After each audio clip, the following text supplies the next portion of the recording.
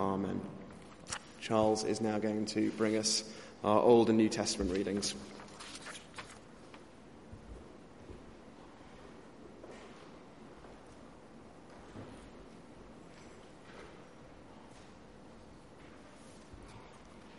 The Old Testament reading is taken from Isaiah chapter 52, verse 13 to 53, verse 12, and they can be found in the service booklets. See, my servant will act wisely.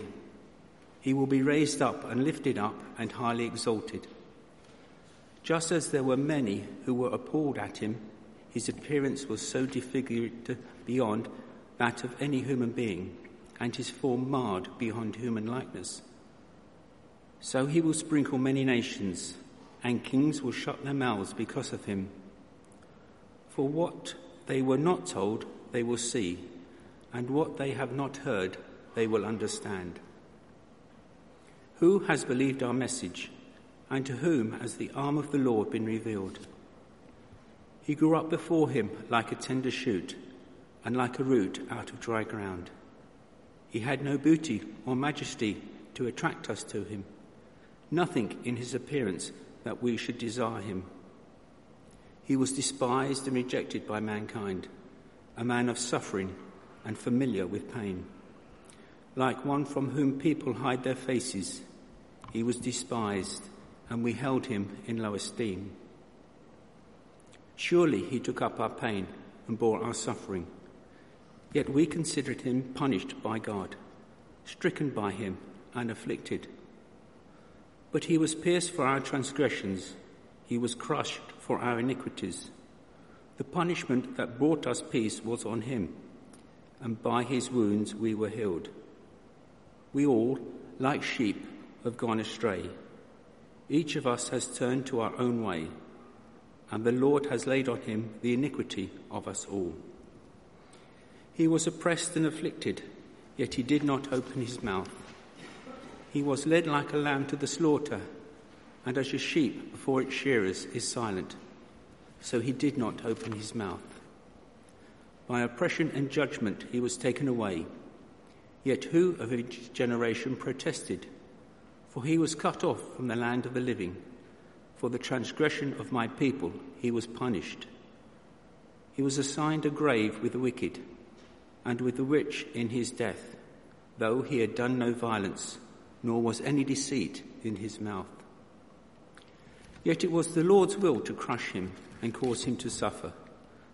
And though the Lord makes his life an offering for sin, he will see his offspring and prolong his days, and the will of the Lord will prosper in his hand.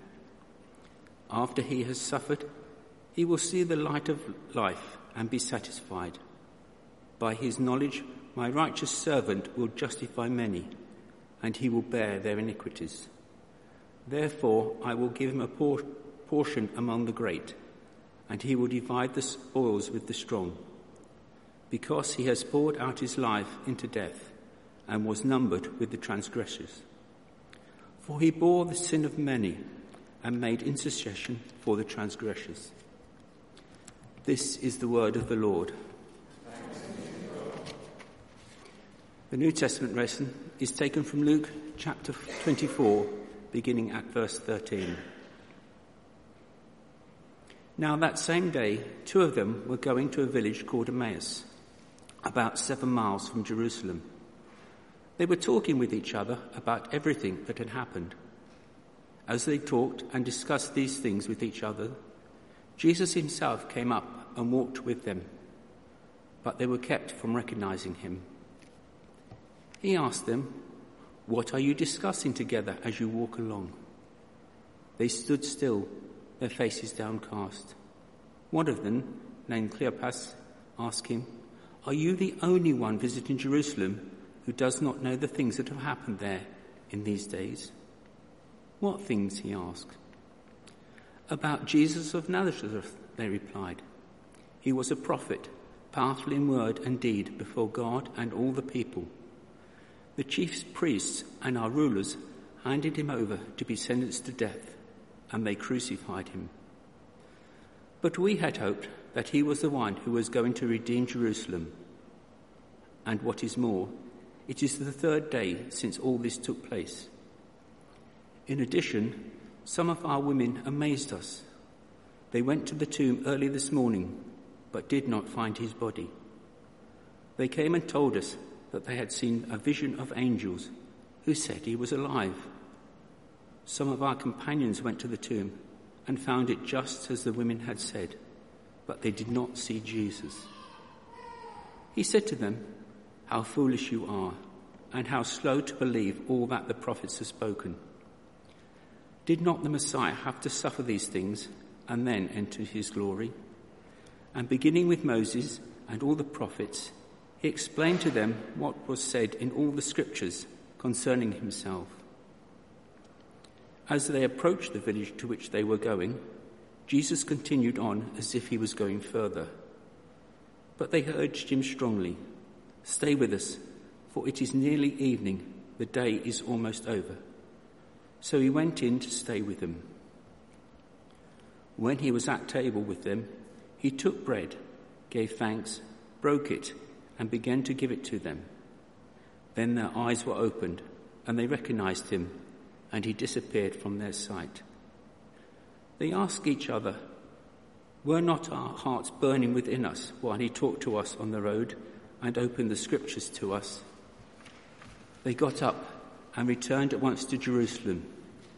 There they found the 11 and those with them assembled together and saying, "It is true, the Lord has risen and has appeared to Simon." Then the two told what had happened on the way and how Jesus was recognized by them when he broke the bread. This is the word of the Lord.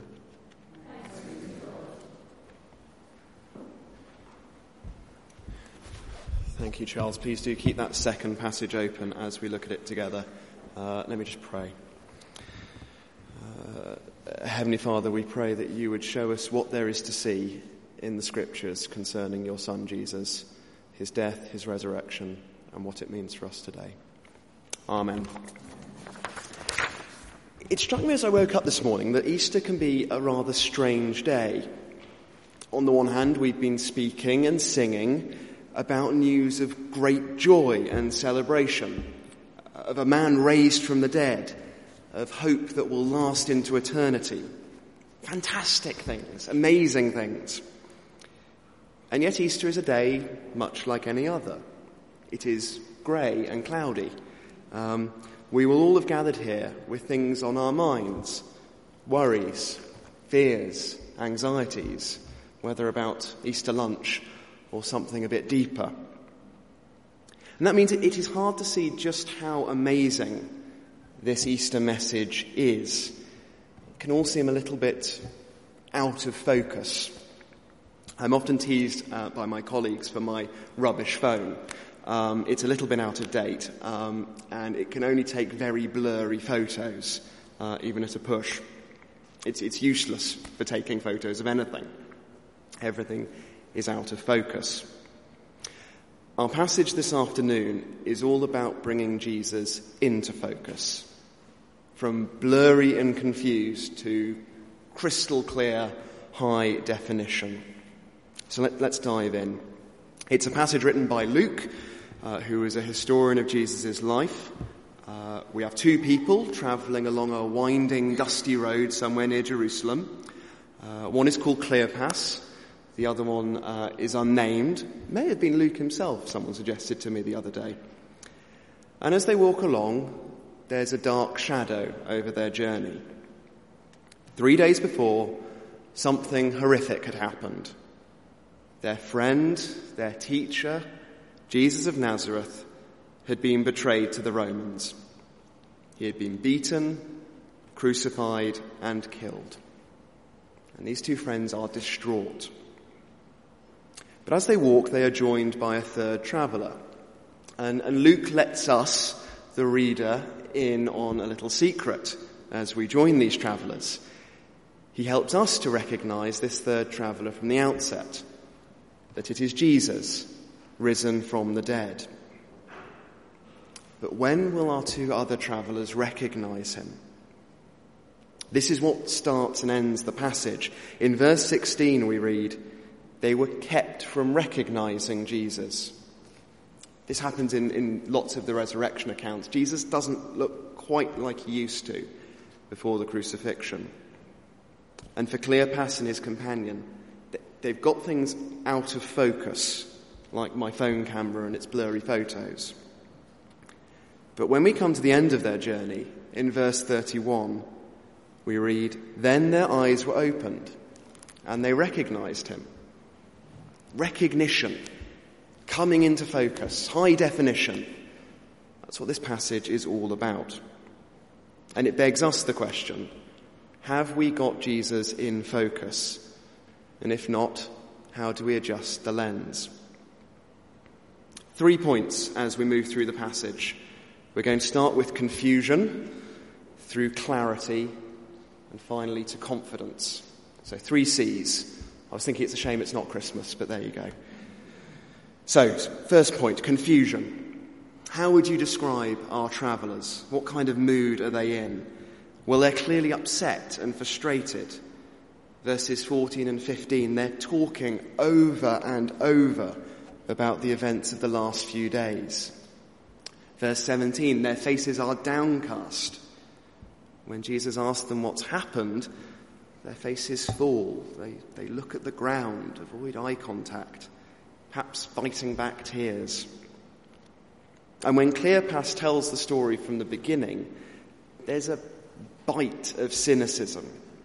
He goes over it all again, how this wonderful Jesus was betrayed and killed. And then the sting of disappointment in verse 21. We had hoped that he was the one who was going to redeem Israel. ...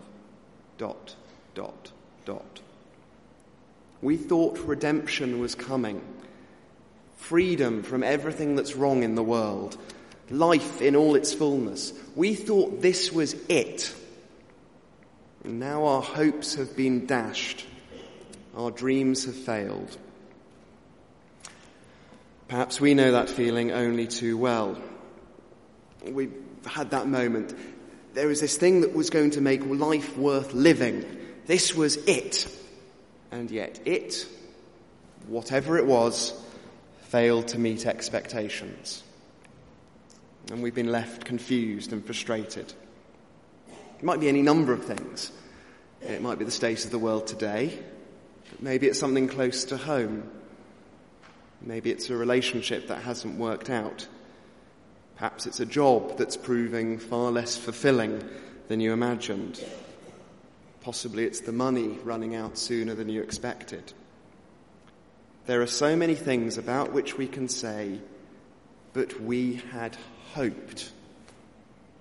We knew deep down it might not happen, but still, it feels like a kick in the stomach when it goes wrong. Perhaps worst of all, it might be what Cleopas is so upset about, the sting of death. I know several of us here today have had to say sad farewells to good friends over recent months. And like Cleopas, our faces are downcast. Life is frustrating and confusing and full of hopes that don't seem to go anywhere. And where is Jesus in all this? Well, look again at what Cleopas says about him. Verse 19, he was a prophet, powerful in word and deed before God and all the people. Now, it sounds positive, but it's a little bit out of focus. There have been lots of prophets in Israel's history, powerful in word and deed before Jesus came along. There have been lots of good teachers and philosophers and leaders throughout history apart from Jesus. And all of them have died. And for most of them, their ideals, their teachings have gradually disappeared. Yet more hopes and dreams dashed or watered down. So as far as Cleopas is concerned, Jesus is special, but only sort of. Cleopas has hopes, but they are half-hearted. Jesus might have been the solution, but now he's dead. Some hope. And look at what Cleopas says about the events of the previous few hours. He talks about the women, friends of his, visiting the tomb. He talks about angels appearing. He even talks about Jesus' body going missing. But it doesn't make any difference. The hope for redemption has been shattered. He simply says, verse 23, but they did not see Jesus. And perhaps that's how we sometimes feel about Jesus. That he's sort of special, a good teacher. God and angels maybe, but it's not clear why Jesus himself is so important. Maybe we'd like to believe it all, but it all seems so far-fetched. Perhaps true, perhaps not. Half-hearted hopes like Cleopas. Confused about the world, confused about our lives, confused about where Jesus fits into it all. This is the state Cleopas is in, and it's the state, naturally, we as humans are in. This might be how we've been feeling for the last few days or weeks or months. And this is the confusion into which the resurrected Jesus now speaks. This brings us to our second point, clarity. What does he have to say? What clarity does he bring? Verses 25 to 26. How foolish you are, and how slow to believe all that the prophets have spoken. Did not the Messiah have to suffer these things and then enter his glory? Crumbs. It's quite forceful. It's not exactly the Jesus meek and mild that we're perhaps used to. Now, we may still be a little confused by what he said, and goodness knows how Cleopas felt. But Jesus goes on to talk about the Bible, the Scriptures. He explains, verse 27, that it is all about him. It's all written concerning himself. Everything in the Bible, Jesus says, is actually about me. That's a pretty big claim. But from the Bible, Jesus goes on to show Cleopas two things that he's got wrong. First, Jesus says, I am much more than a prophet or a good teacher. I am the Messiah. Now, these distinctions may not make as much sense to us in the 21st century as they did then, but they are crucial. Prophets announce things and teach things. Messiahs, or rather the Messiah, changes things. He isn't just a teacher or an advisor. He is a king, a ruler, a protector, even a redeemer. And he is the one announced throughout the pages of the Old Testament. And he doesn't invite us to some vague, half-hearted hope.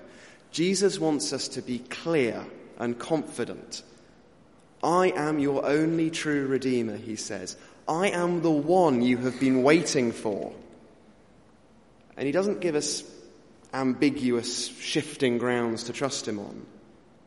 He has defeated the one crippling reality of human existence, death itself. The very thing that seems crushingly inescapable, Jesus has overcome. And in our confusion, he wants us to be clear, he is qualified to redeem us from death. Cleopas has actually been staring the evidence in the face. The empty tomb, the stone that was rolled away, the folded grave clothes, the eyewitness testimony of the women. Jesus died, but then he was most definitely alive again. And this is only one of several testimonies recorded by eyewitnesses, recorded and presented as evidence, as if it was in a modern court case. And despite the centuries of skepticism, the evidence still stands. If you'd like to think about this further, do grab me at the end. I would love to chat about it more with you. But the second point is in some sense even more important. Jesus dying was not a failure. It was always part of the plan. This is why it matters. This is why it matters for you and for me. You may think it's all very well Jesus rising from the dead, but what's that got to do today? Well, Cleopas thinks that Jesus dying means he can't have been Israel's Redeemer. Jesus wants to make it clear that it's precisely by dying that he has become Israel's Redeemer. This is the bit of the jigsaw puzzle that Cleopas is missing. As Jesus died, Cleopas was watching redemption happen and didn't even realize it. Because just as the Messiah was foretold by the Old Testament, so too was his redeeming death. Our Old Testament passage from Isaiah is probably the clearest part of the Old Testament about this. I do not doubt for a moment that this was not one of the passages Jesus discussed on that road. Look with me at verse 5 from that reading. This is talking about this great suffering servant. But he was pierced for our transgressions. He was crushed for our iniquities. The punishment that brought us peace was on him, and by his wounds we are healed. We all, like sheep, have gone astray. Each of us has turned to our own way, and the Lord has laid on him the iniquity of us all. What was it, after all, that Cleopas wanted redeeming from? What does the redemption of Israel look like? What is it that we all need that we cannot get by ourselves? Well, this passage in Isaiah speaks of transgressions and iniquities, things we have done wrong, the mess we have made of our lives, the mistakes we make on a daily basis, and all the suffering and pain that follows on from it. And this passage speaks of suffering, pain, and death, and the separation from God that will ultimately come from it. That is true of everyone here. That describes everyone who has ever lived, except Jesus, the perfect Messiah, the only human to have ever lived a truly innocent life. And look again at those verses in Isaiah, verses 5 and 6. He was pierced for our transgressions. He was crushed for our iniquities. The punishment that brought us peace was on him. By his wounds, we are healed. There's this sense of exchange. Our iniquities and transgressions healed. Our relationship with God brought to peace. And how? Because the penalty for it all fell entirely on this innocent, suffering Saviour. And as a result, there is full redemption from everything you have ever done wrong. And just to prove it, he is risen from the dead as this conquering Messiah. The death that should result from our sins and our wrongdoings conquered. Its sting removed. When we look at the resurrection, when we look at the evidence for it, we can be clear. Jesus redeems fully from all wrongdoing and brings us eternal life on the other side of death, if we would but trust him. And this brings me to our final point, confidence. How do we respond to news like this? How did our two travellers respond? Well, they do two things. They urge Jesus to stay, and then they go and tell everyone else about him. So as they approach the village of Emmaus, we're back in Luke now, verse 29, they urged him strongly, "Stay with us, for it is nearly evening, the day is almost over." They still haven't realised who Jesus is, but they know they want to know more. As they say later in verse 32, their hearts were burning within them while he talked on the road and opened the scriptures. Have you ever felt your heart strangely warmed by this talk of Jesus? Maybe they were fires that burned bright once but are now smouldering embers that need life breathing back into them. And perhaps your heart does burn, and yet the worries and cares of the world threaten to pour cold water all over them. That will cover I imagine, all of us in one way or another. And the solution for all of us is the same. To ask Jesus to stay, to show us more of himself. Let us pray. Let us open our Bibles as Jesus did to Cleopas. And why? Because Jesus is worth seeing more clearly. He is worth bringing into high focus.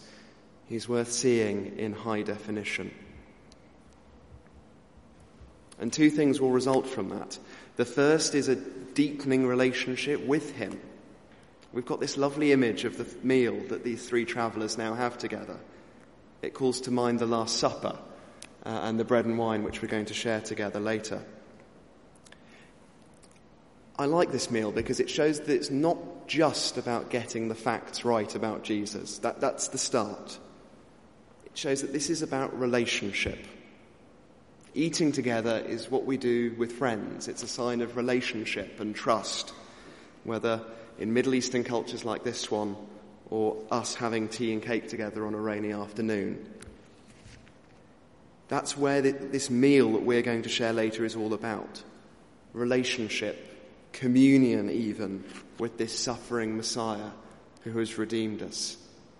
It's about recognizing him for who he is and saying, I want more. The second thing that happens, the second thing that they do, is this desire to share Jesus with others. We see this in verses 33 to 35. Cleopas and his companion rush back to Jerusalem and they find Jesus' other friends. And verse 35, you can just sense the excitement. They told what had happened on the way and how Jesus was recognized by them when he broke the bread. If any of what Jesus said and did is true, it is worth sharing. Forgiveness for wrongdoing, freedom from the fear of death, all of it unconditional and freely given. You would have to be pretty heartless to believe that that is true and keep it all to yourself. That's why throughout history, Christians have generally been pretty keen on talking about Jesus. And yes, sometimes it can be a little bit awkward and cringeworthy. But the alternative would just be cruel. This news is too amazing. If we believe it, we should talk about it with each other, with those who haven't heard it yet. And if it's new to you, or you've got loads of questions, then great. Because for 2,000 years we've refused to shut up about this. We too often see Jesus out of focus. Once we get him into focus, he is simply the best thing that has ever happened to anyone. Because by his dying and his rising from the dead, he has redeemed. He has become the fulfillment of our every hope and dream, if only we would recognize him. Let me pray.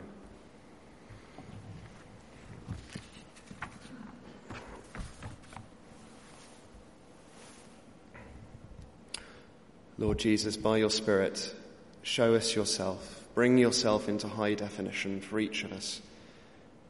Show us how you fit into our lives. Show us how you meet our needs, how you satisfy our hopes and our dreams. Turn us to yourself, we pray. May we hunger after you. May we want to sit down and share everything with you. Show us yourself from the scriptures each and every day. Draw us to yourself in prayer. Give us more of yourself. Because by dying and rising, you have offered us full and perfect redemption. Amen.